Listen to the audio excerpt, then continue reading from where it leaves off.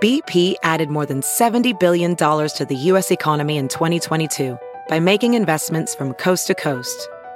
Investments like building charging hubs for fleets of electric buses in California and starting up new infrastructure in the Gulf of Mexico. It's and, not or.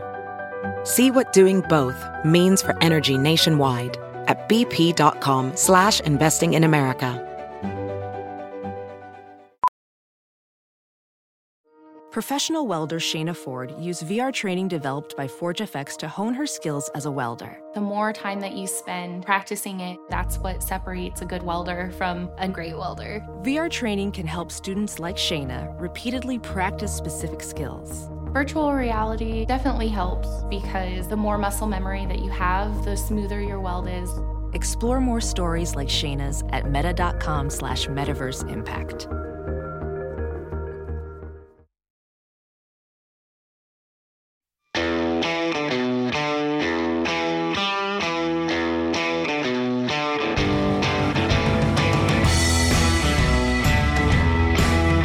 Welcome to Right on Hollywood with Christian Toto, part of the Just the News podcast network. Sick of media bias infecting film reviews?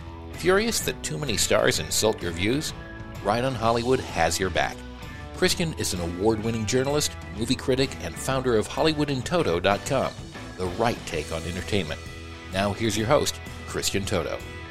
Welcome to Right on Hollywood, a proud member of the Just the News podcast family. This week's show is brought to you by Disney+, now streaming the new documentary Fauci and other works of fiction. Well, 2022 is barely 2 weeks old, and already we've had too many shocking celebrity deaths.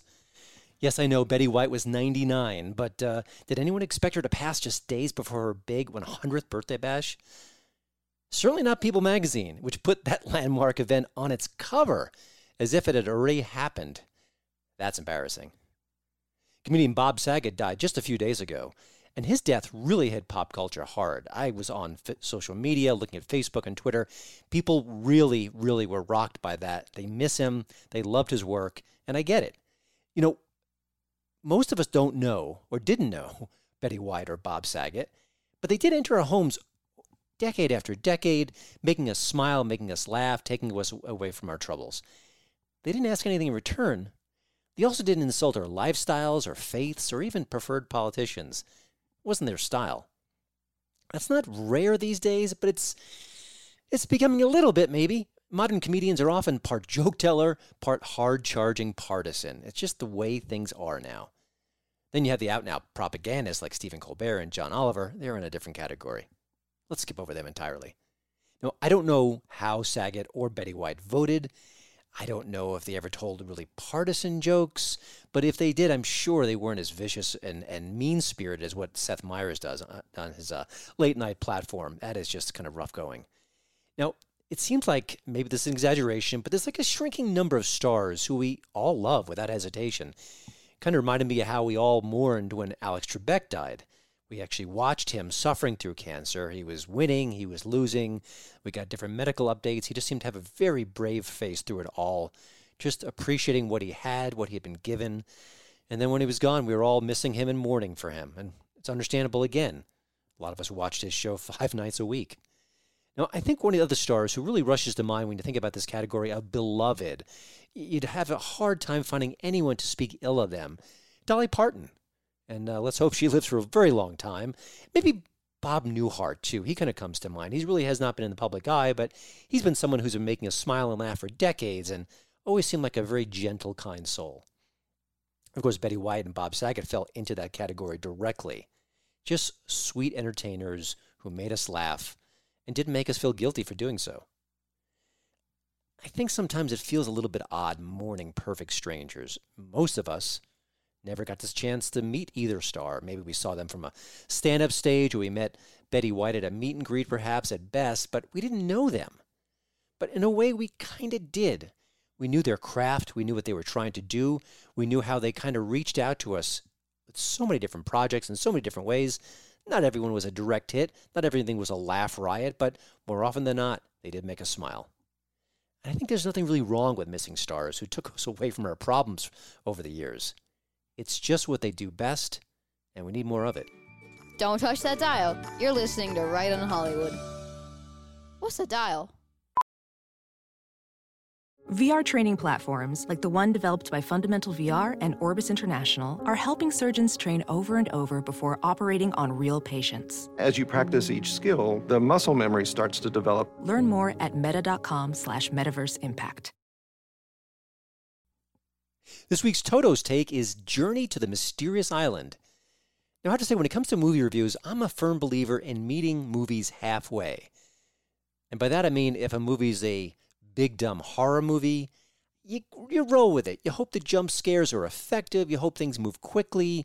You hope there's some bloodshed. That's why you're watching a horror movie. And that's kind of greeting the movie where it wants to be. It actually reminded me of this 2012 sequel. Now, this was to a film that I don't think had much of a big box office presence. And that may explain why they kicked out the leading man. Brendan Fraser is gone. Hello, Dwayne Johnson. It's not a bad upgrade when you're talking about an action movie, for sure. No offense to Brendan Fraser, a good actor, but he's no Dwayne Johnson. But he hadn't become a super-duper star quite yet. I think he was on the cusp at that point back in 2012. Now, the story follows his character. He's trying to bond with his stepson, played by Josh Hutcherson, who was in the original film. Get some connective tissue there. And these two are tracking down a mysterious signal. It's a distress call. And this island that they find themselves in may or may not be forgotten in time. And of course, you cue the action, the adventure, some clumsy flirting, some joking around by Dwayne Johnson. It's all designed to make the whole experience go down smoothly. And it does. It's fun. It's silly. And then you add an appearance by Michael Caine. Well, that only makes things better. It's a perfectly agreeable film. I liked it. I didn't love it. It's not a classic. It's a good time waster. It kind of knows exactly what it wants to be. I love that in a film. Just kind of deliver what you're expected to deliver. Nothing more, nothing less. Maybe it's a low common denominator, but I think when it hits the right tone, that's perfectly fine. I think really this Journey 2 experience, and they kind of use the number 2 as a little play on words there, is exactly that. Now, Journey to the Mysterious Island is kind of the movie you want to do at Netflix and chill. Maybe on an afternoon, maybe a Saturday where it's raining too much outside. And as it turns out, Netflix is exactly where you'll find it. Right on Hollywood loves to promote right-of-center artists who may not be on your radar quite yet. And that led me to Roy Griffiths, or you can just call him Griff. Turns out he knew from a very early age he wanted to be a writer, and now he's got a few book series to call his own. Not bad, right? He also knows why more conservatives should be creating their own art to compete with their left-leaning peers. Even if he's not trying to bop you over the head with his messaging, from what I understand, most of the right-of-center artists I speak to don't want to go that route. I think it's a really good idea. To avoid that, maybe there are some messaging, built into the story, some text is certainly fine, but they don't want to be the sort of the propagandists that some people on the left have turned out to be. They just want to tell a great story. And I think Griff also knows that if you stick your head in the ground and ignore pop culture, that's a losing strategy. I think we've learned that the hard way over the last few years. Now, Griff gets the pop culture scene better than most people, especially certainly most of the experts out there. It's a big reason why I wanted to have him on the show. Hope you enjoy our conversation. Griff, thanks for joining Right on Hollywood. And I know you're an author and you've got a cool story to share on that front, but I wanted you and I kind of connected online and swapped some emails. And you mentioned a great example of how the culture is being shaped before our eyes. Often it's a left of center narrative that's going on.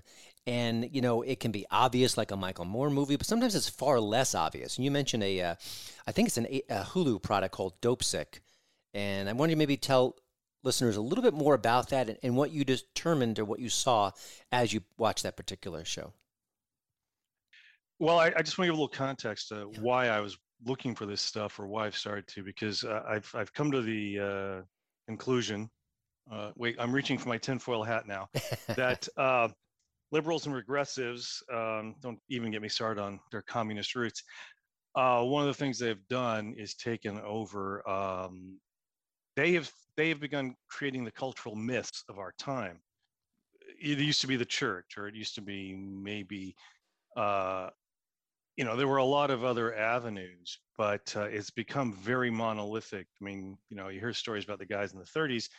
They may have been bleeding heart liberals in a lot of ways, but they were really interested in making money because these were guys who came right out of the Depression, and they said, we're going to give people product they want to see. And if it's, Andy Hardy and, let's build a barn and give it play.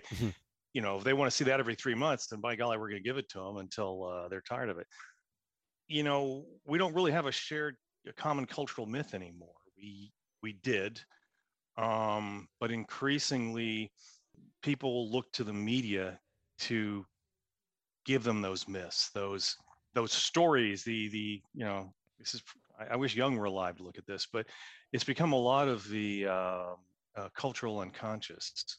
And, forgive me if I sound pretentious, but I really believe this is the case, because the way I see the cultural myth is they're working very hard to tell a story. I mean, it was obvious in the way dads were treated. Dads were buffoons. They were clueless. They were no help. Mom needed to save everything. And Homer J. Simpson maybe is a good example of that. Which one? Homer J. Simpson is sort of the perfect example. But yeah, that's sort of one of the more recent cultural tropes: the hapless, frenzied father and the sort of mature, grounded mom. Totally. And it's like, when you want stuff done right, you go see mom. But the more recent example, and it actually, in my opinion, once you start looking for it, you can't unsee it. You'll hear about shows people say are good, and I watched the first episode of, what is that? Oh, dang! It was I can't remember it now. Squid Game? I watched one episode. Kerry Washington was in it, and it was something about managing Scandal. Scandal. I think it was Scandal. Yes. Scandal. Okay. I watched the first episode because somebody said how great it was, and the ultimate antagonist was a conservative, a right-wing conservative pundit, former military person who gasped was secretly gay, and that was he couldn't accept that, or his people couldn't accept it, and therefore he was the villain. I was like, come on, guys, really? Well, that checks a lot of stereotype boxes right off the bat. So totally, and by the way, once you see it, you're going. As soon as you see it anymore, you're like, well, okay, that guy's the bad guy. Basically, what they're presenting is they're giving you this version of everybody knows. Well, everybody knows Republicans are racist and sexist, and and they're greedy and they hate the earth, and just fill in the blank. But it becomes a sort of pernicious background noise. And Dopesick, I watched Dopesick, which in a lot of ways was great. It was sort of like a really interesting horror movie. Michael Keaton was great, and the guy playing Sackley, who was apparently a Broadway actor, was terrific. But I noticed toward the end of the film, obviously this is like this one we can all get behind, about the big pharma actually being the bad guys, and putting profits ahead of people, because it seems pretty clear they did.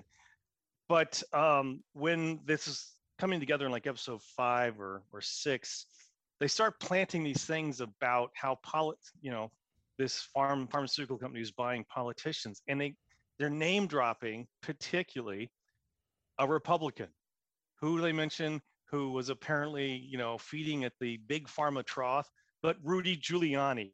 He was all aboard to defend big pharma. And it's like, okay, yeah, Abe, it's fact. I don't know, maybe it's fact, and that's cool. But at the very end of the film, the epilogue, the denouement, when they finally, after 20 years, have run this company into bankruptcy. They're shutting them down because they were terrible people and they did terrible things. And they're telling us how, in fact, the owners of the company were escaping with mansions and millions intact, and it was only a sort of a shell game to have them avoid being liable for all these terrible things financially. They're showing us clips of outraged politicians saying there's no way they should get away with it. They're going on vacation and they're sticking the tag, whatever it was. And every single real life news clip was of a Democrat. Everyone was a D saying, here I am standing up for the little guy, where they set it up in the prior episodes. Yeah, the Republicans, they're all on board with, let's just make money and screw the little guy. And I think when it And comes to anyway, corruption in general, though, it's kind of a bipartisan issue and a bipartisan problem. So I suspect there's some cherry picking going on there. But it is a good example, and you see that. I think my favorite example of this, and it's microscopic, but also speaks volumes. Years ago, they made a Three Stooges movie, and it was passable, mildly entertaining. It sort of conjures up the is that old the the old Farley gang. brothers?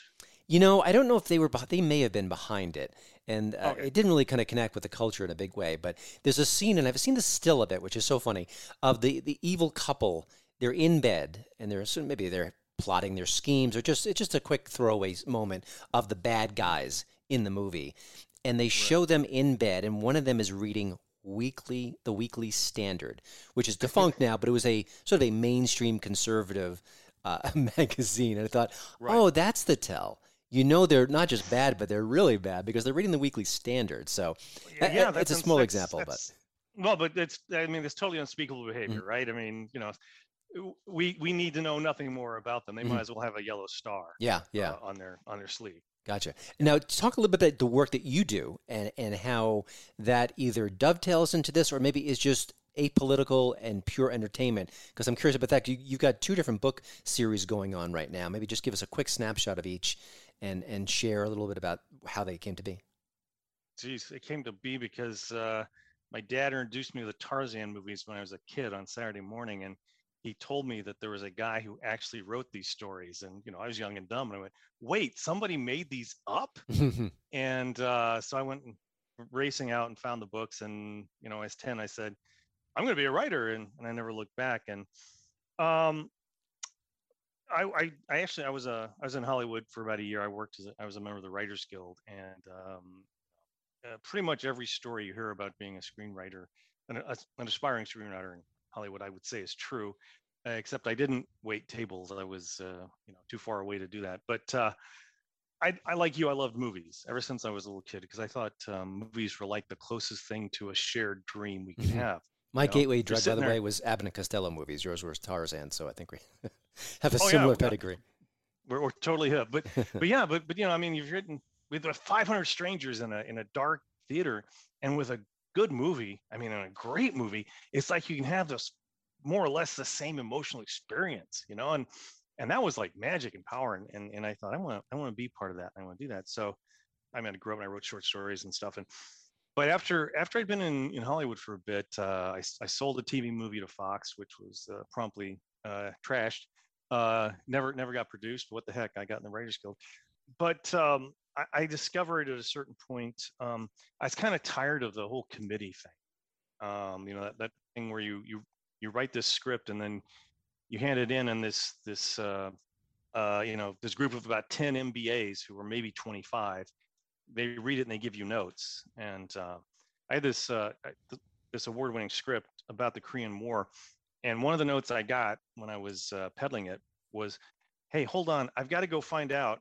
And again, this is the Korean War, and for people who don't know history, the Koreans were the people we were fighting against, and they were attempting to take over South Korea.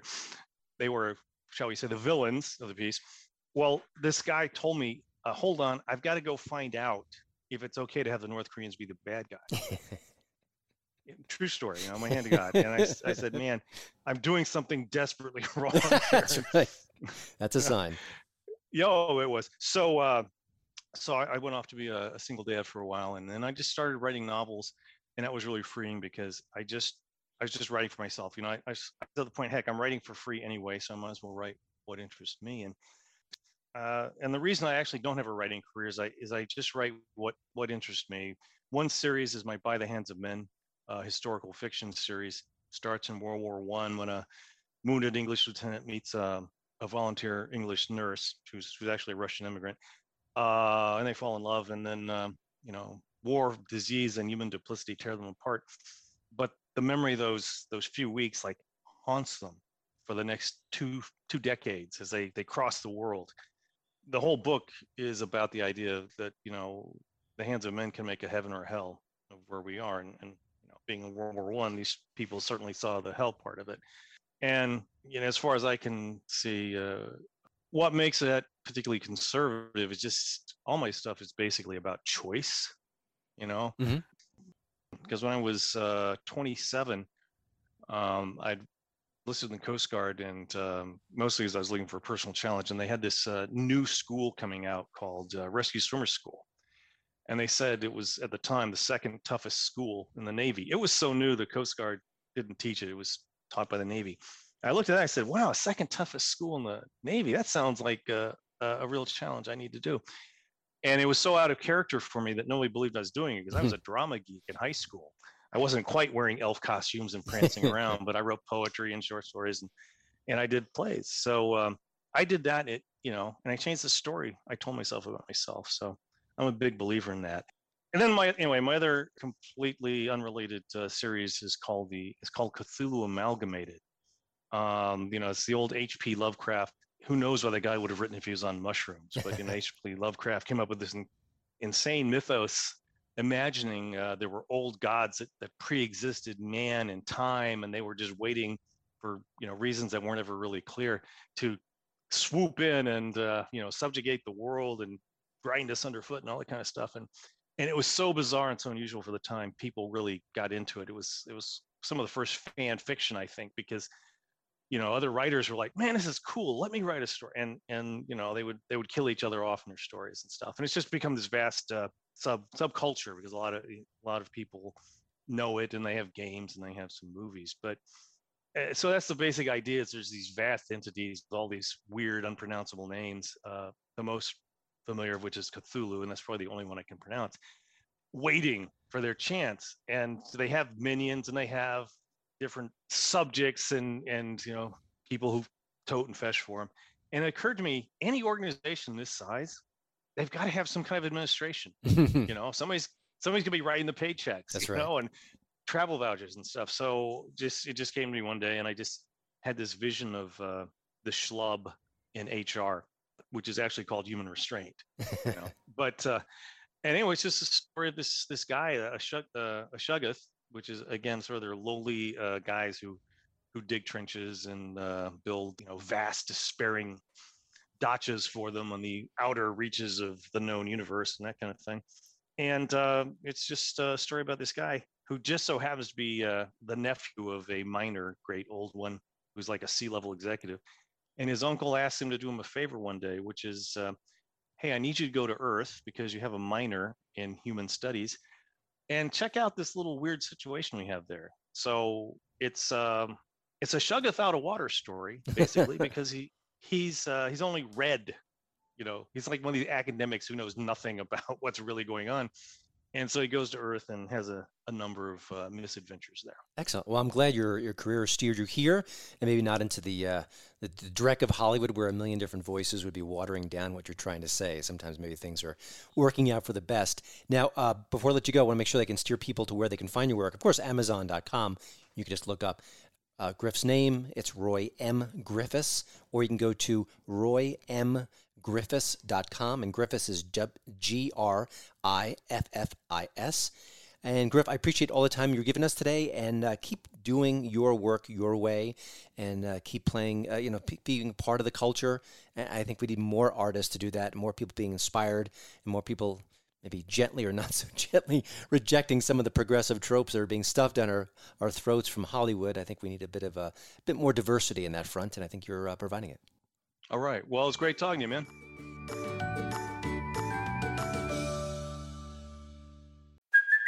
Hey, it's Kaylee Cuoco for Priceline. Ready to go to your happy place for a happy price? Well, why didn't you say so? Just download the Priceline app right now and save up to 60% on hotels. So whether it's Cousin Kevin's Kazoo Concert in Kansas City, go Kevin, or Becky's Bachelorette Bash in Bermuda, you never have to miss a trip ever again. So download the Priceline app today. Your savings are waiting. Go to your happy place for a happy price. Go to your happy price, Priceline. Greed is good. At least that's what Michael Douglas tried to tell us back in the 80s. Diversity is good too, and so is tolerance. In fact, it's great. And yet tolerance these days is too often a one-way street. Or maybe it's just malarkey, as a certain president might say. Meet Gregory Angelo. He's the head of the New Tolerance Campaign. It's a nonprofit that calls out groups that talk a big tolerance game, but can't quite live up to those ideals. Need some examples? Well, think about the NBA. They love Black Lives Matters, but they also cozy up to China. And we know exactly what the Chinese government is doing these days to select populations. It's ugly and scary and should be stopped. And BA, not too interested. Or you can think about campuses like UC Berkeley, once the home of free speech. Now, free speech isn't exactly top priority. Now, Gregory knows a thing or two about both pop culture and the government as it works. And his group is making some swift inroads in his first few months. I'm glad to hear that. It's also a perfect topic for Right on Hollywood, which is why Gregory's here to share more about real tolerance and making a real difference. Gregory, thank you for joining the show. And I'm curious about your connection to the New Tolerance campaign when you join an organization like this. I'm sure these issues have been front of mind for you. Was there anything specific in recent months, an incident, a conflict, a news story that really made you even more so eager to join this organization? Well, I can't say there was any one instance or story. I think that, like many Americans, regardless of political affiliation, I looked out at the current cultural landscape that we have and saw that it is filled with rank hypocrisy. Institutions that are more than happy to virtue signal, talk about how supportive they are of diversity, inclusion, and equity. But when it comes to actually consistently applying those values, they're not doing that. I will say that one of the galvanizing campaigns on board the organization in the middle of 2021, that's when Major League Baseball made a big show of pulling the All-Star game out of Georgia because, as they said, there were voting rights laws that were being passed that were repressing the vote. And so they ended up moving the All-Star game from Georgia, a state that had at least 17 days of early in-person voting, to Colorado, a state that has only 15 days of early in-person voting. They moved it from a red, or you would say even like purplish state, to a blue state for a law that was really being blown out of proportion in the media, a law that really just tightened up voting requirements, things like showing ID, signature verification, etc. And I know that there were many people around the United States that were just absolutely blown away by the fact that an entity, the Major League Baseball specifically, could make such a sweeping statement and actually increased political polarization in the United States rather than diffusing it. Gotcha. One of the things I'm interested about your organization is it's really hard to change the culture. And it's certainly hard to change behaviors within that culture. And part of what you're doing is hoping to impact and affect change. Can you share a little bit, sort of maybe the steps that you're looking to undertake to make that happen, sort of the levers you have at your disposal? Yes. This is the very important key differentiator with the New Tolerance campaign. We are the only grassroots organization that is marshaling everyday Americans around the country to stand up and push back against the hypocritical, quote unquote, woke institutions that are not living up to their stated values, that are silencing conservative voices and speech, and that are actually the reason why we have things like cancel culture, why our culture is as politically polarized as it is today. You know, Christian, there's I guess it's a somewhat apocryphal, statement that if you're not liberal when you're young, you don't have a heart, and if you're not conservative when you're old, you don't have a brain. Right? Winston Churchill, I believe, was quoted as saying that. Well, guess what's happened? We had for years in the conservative movement felt that once students who were being indoctrinated on liberal college campuses went out into the real world, got a job, started paying taxes, they would naturally get more conservative. That hasn't happened. We now have several decades of students who have been indoctrinated with liberalism in our institutions of higher education. And rather than turning conservative, they have gone even farther left. And over the decades, what has happened is these are now the people who are populating the corporate boardrooms of so-called socially conscious brands. They are at the heads of major media companies. They are the people who are running the newsrooms and major publications. And they are the executive directors of activist nonprofits that once had very admirable missions and goals, like the Southern Poverty Law Center and the ACLU, but now they have basically, those institutions have become mouthpieces for the left and Democratic talking points. And it's the institutions that really shape the culture. You know this as someone who really covers Hollywood and entertainment. This is Hollywood and the media have a direct pipeline into the living rooms of all of America. And so you look back and you wonder, well, how did we get to where we are now? It's really because the institutions have failed us. So what can you do at New Tolerance Campaign? You can visit our website, newtolerance.org, and we are a platform that actually allows people to send messages directly to the decision makers at media companies, these woke corporations, et cetera, letting them know that you will not tolerate their phony intolerance. Like here's a great example. If you go to our website right now, we have a campaign that was started when Disney and Lucasfilm had fired Gina Carano for saying probably something that's a little impolitic. She had compared the treatment of conservatives in Hollywood to that of the Jews in the Holocaust. Hyperbolic, definitely probably not the wisest thing for her to say. And she was terminated from the show, while at the same time, one of her co-stars compared Trump supporters to Nazis, and he was able to keep his job. So what can you do? You can go to our website and send a message directly to Kathleen Kennedy at Lucasfilm, letting her know of your disgust at that decision, the rank hypocrisy that was on display when they did it, and to make sure that Lucasfilm and Disney does not engage in that type of behavior again. And I think what we're finding, Christian, is we have already almost 42,000 supporters in all 50 states. And so there's definitely a movement out there. There's really a groundswell, I would say, of people that are not only fed up with the way institutions and the media and Hollywood are dragging our culture, but they want to stand up. They're afraid to stand up if they feel that they're going to be the only voice. But when they come to New Tolerance Campaign and see that there are tens of thousands of other people just like them who are willing to sign petitions, send messages, make their voices heard, they're much more likely to do so. I think the Carano example couldn't be any better. And I think it's really important because you think of it this way. Let's take the woke mindset and the people who adhere to it at their word. They want to make this a kinder, gentler nation. They want us to be decent with each other, and they have no tolerance, quote unquote, for people who are behaving badly. And yet that example with those two actors shows, well, if they really meant what they said, both of those actors would be off the show. But one is dismissed and one isn't even given a rap on the knuckles, so to speak. So it is a great example. One of the things I've been frustrated with over the last couple of years, with some exceptions, is that free speech has become a partisan issue. And I think one of the good things is that people on the right often will cheer a Ricky Gervais, a John Cleese. Now, these are two fellows who are certainly of the left. They don't vote the way that I vote, and yet I don't care, and neither do many conservatives, because when it comes to free speech, they are stalwarts in this fight. Why do you think that the free speech issue has become a left-right debate when it shouldn't, at least on paper? Well, I guess it goes back consistently to what the institutions and the media, tell us is acceptable speech.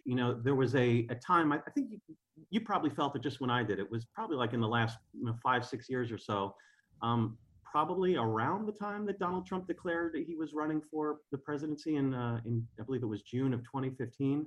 Now, correlation does not necessarily equal causation, but you could really feel it around then when the left started using phrases like certain types of speech are violence, and violence needs to be stopped. It needs to be banned, right? So people became very cavalier in the left with equating any type of speech they didn't like with violence and creating that mindset in our cultural landscape. And so what happens then? When speech is violence, it's something that then actually, is something that can be banned. It is something that the left feels they can legislate against. They're willing to throw out the principles of the Constitution, even the Constitution itself, if it is a cause or a speech or a perspective that they disagree with. Yeah. And by the way, punch a Nazi while you're at it, right? Yeah, exactly. And you talk about people like John Cleese and others, like Ricky Gervais, who have stepped up and pushed back against this. I'm not necessarily a fan of their politics either, but it's at least nice to know that there are people on the left that have some modicum of reason left when they understand the attacks that are happening to freedom of speech in the United States. And I don't think it's an accident, Christian, that it's the comedians on the left that are sounding the alarm about the way Bill Maher and others, right, who are sounding the alarm about the way that the left is encroaching upon freedom of speech in the United States and around the world, because they understand that, you know, some of the funniest jokes are the most honest jokes. And when you have people like Dave Chappelle who are losing millions of dollars, losing movie deals, who are attempting to be silenced by the left, simply for, as we say, telling it like it is, and poking fun at how we are at a society, and in doing so, allowing us to see ourselves, that's a magic that you only have in the arts and in entertainment. And some of the thought leaders in the entertainment industry, thankfully, are understanding that if you do not have a First Amendment, you don't really have entertainment. You know, in the sense that you know, entertainment allows us to look inward, look at our souls. It is something that speaks to the culture of the time. And if the entertainment industry is not allowed to do that, then nothing will be able to. So, you know, thankfully, some of the more rational voices are making their voices heard. I just hope others do so. This is where I plug my new book, Virtue Bombs: How Hollywood Got Woke and Lost Its Soul, because it covers this exact topic. It really is the heart of the book, is sort of a clamp down on free speech and creativity that's happening with the culture. And the comedians are speaking out, at least some of them are, because you're taking away their toolkit. Without the speech, without the freedom, without the ability to kind of tell a joke incorrectly and then, you know, workshop it until it's a good joke, they're kind of, you know, they're kind of helpless in a way. That's kind of really what they do. It's been really sad to me to see comedians like Stephen Colbert and Marc Maron take the opposite approach. I think they're just afraid, but that's a story for another day.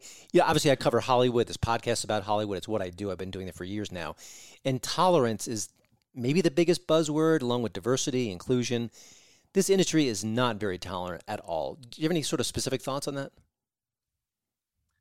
I do. I mean, and I think maybe the hypocrisy that you see and the phony tolerance, as I call it, is in no greater way on display than it is with the way the entertainment industry in the United States, while they stand up for diversity, equity, inclusion here at home, they are more than happy to bow down to China in pursuit of the market in China, to look the other way when it comes to flagrant human rights abuses that are happening in China, in order to make sure that, you know, movies are able to be screened in China, to pre-censor movies before they are even shot in the West, to make sure that the Chinese authorities will be happy to screen them once they make their way over to the East. I mean, we talk about freedom of speech. I think this is kind of at the core of it, where movies today are actually getting censored before they're even being made by studios that are supposedly all about supporting human rights and inclusion and we welcome everyone. Well, they're actually changing scripts to make sure that the final product that they're able to shoot is one that is palpable for the censorious authorities at the CCP in China. So, you know, I look out right now at especially in media and Hollywood, it seems that they are always happy to espouse these virtues of tolerance and human rights and diversity until it comes home and hits their pocketbook. Yeah. And this goes for individuals. You know, it's not quite, you know, the entertainment industry, but I think you could say, you know, professional sports is something that you know, certainly falls in that same bucket as entertainment. But, you know, the NBA, LeBron James and others. In addition to major movie studios, you know, Disney bent over backwards to thank the CCP in a province in China that allowed them to film scenes in Mulan, while at the same time they were conducting a brutal genocide of the Uyghur Muslims in that same province. That sounds like satire, really by the way. My head spin sometimes, when I see the way that companies and media in America behave vis-a-vis China. I think if you wrote a screenplay with that subplot, I think you get laughed out of the room. It's, that couldn't happen, but it's happening right now. One thing I want to circle back to, and I think this is important. When I was a kid, there was I think it was a TV movie with Danny Kaye. I believe it was called Skokie. It was about Nazis trying to march. It might have been in Indiana. And I don't know why, but that movie always stuck with me, just the idea of it, the concept behind it. And then I look at the ACLU of 2022, and it's in ways it's not recognizable. Real quickly, give an example or two, or maybe just share why the ACLU, which should be arm in arm with your organization, doesn't appear to be that way. Yeah, it does appear that the ACLU in the last several years has forgotten that the CL in the acronym stands for civil liberties, doesn't it? Yeah, I always recall that the best way to understand the meaning of the First Amendment is to think of the most vile type of speech that you can, and then understand that it is speech that needs to be protected. That's what freedom of speech is all about. Freedom of speech is allows people to, of all different types, to share their perspective. And if you don't like someone's perspective, the best answer to their you want to call it hate speech, or if you want to call it their misinformation, is more speech. It's not less. And contrast and the ACLU has a long and storied history of defending some of the most vile organizations, some of the most vile speech in the United States, because they understood, I'm going to use past tense, they understood that by protecting that speech, you are protecting speech for all. And that ultimately, in the marketplace of ideas and debate, that speech that people think is wrong or hateful would end up losing out at the end of the day, because the better ideas, the more tolerant ideas are the ones that the more reasonable ideas are the ones that would win out. Well, contrast that, with the ACLU of, I believe it was the end of 2020, so we're a little over a year out from this now.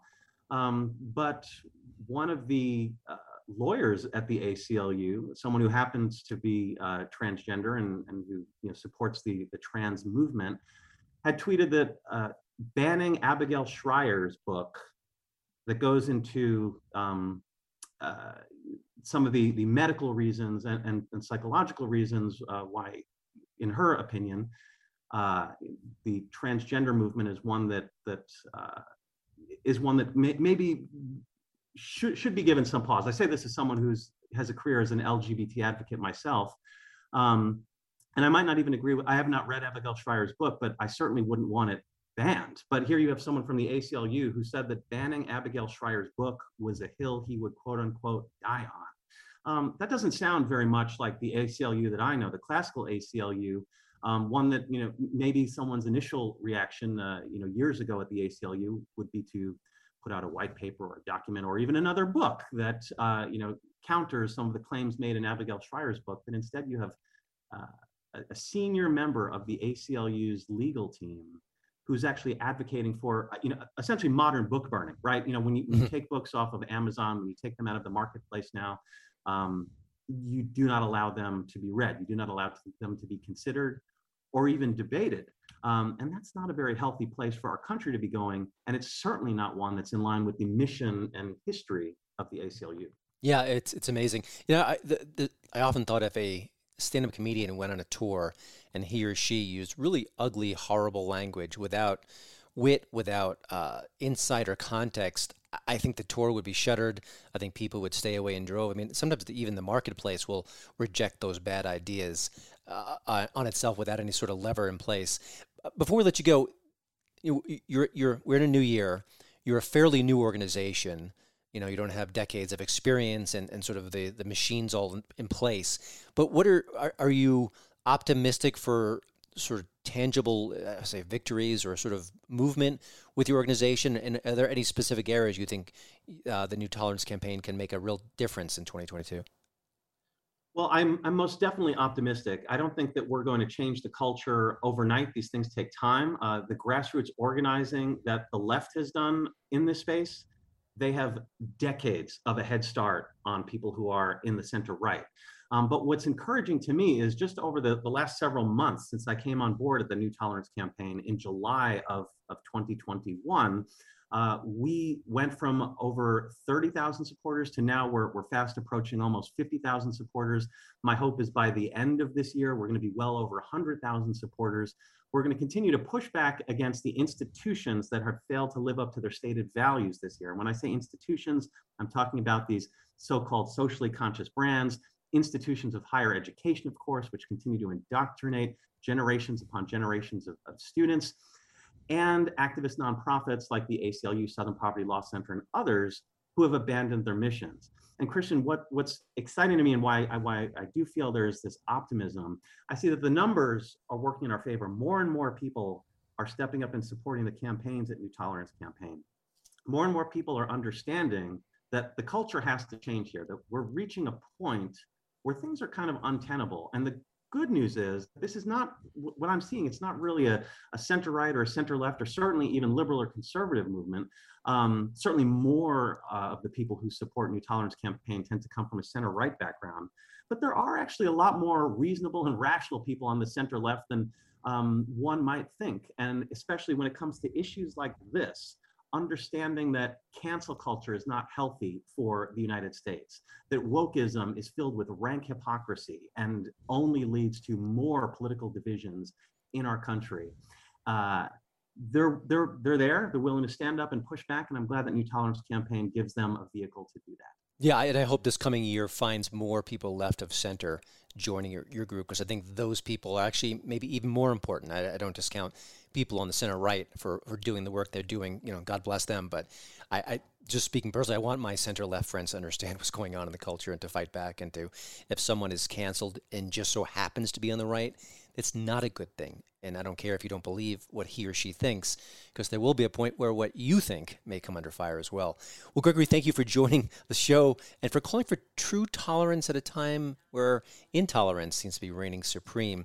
You can learn more about the New Tolerance Campaign by going to its website, newtolerance.org. You can follow them on Twitter at @new_tolerance. And of course, follow Gregory as well. He is at Gregory T. Angelo. Thank you so much, and I'm looking forward to great things from your group. Thanks very much, Christian.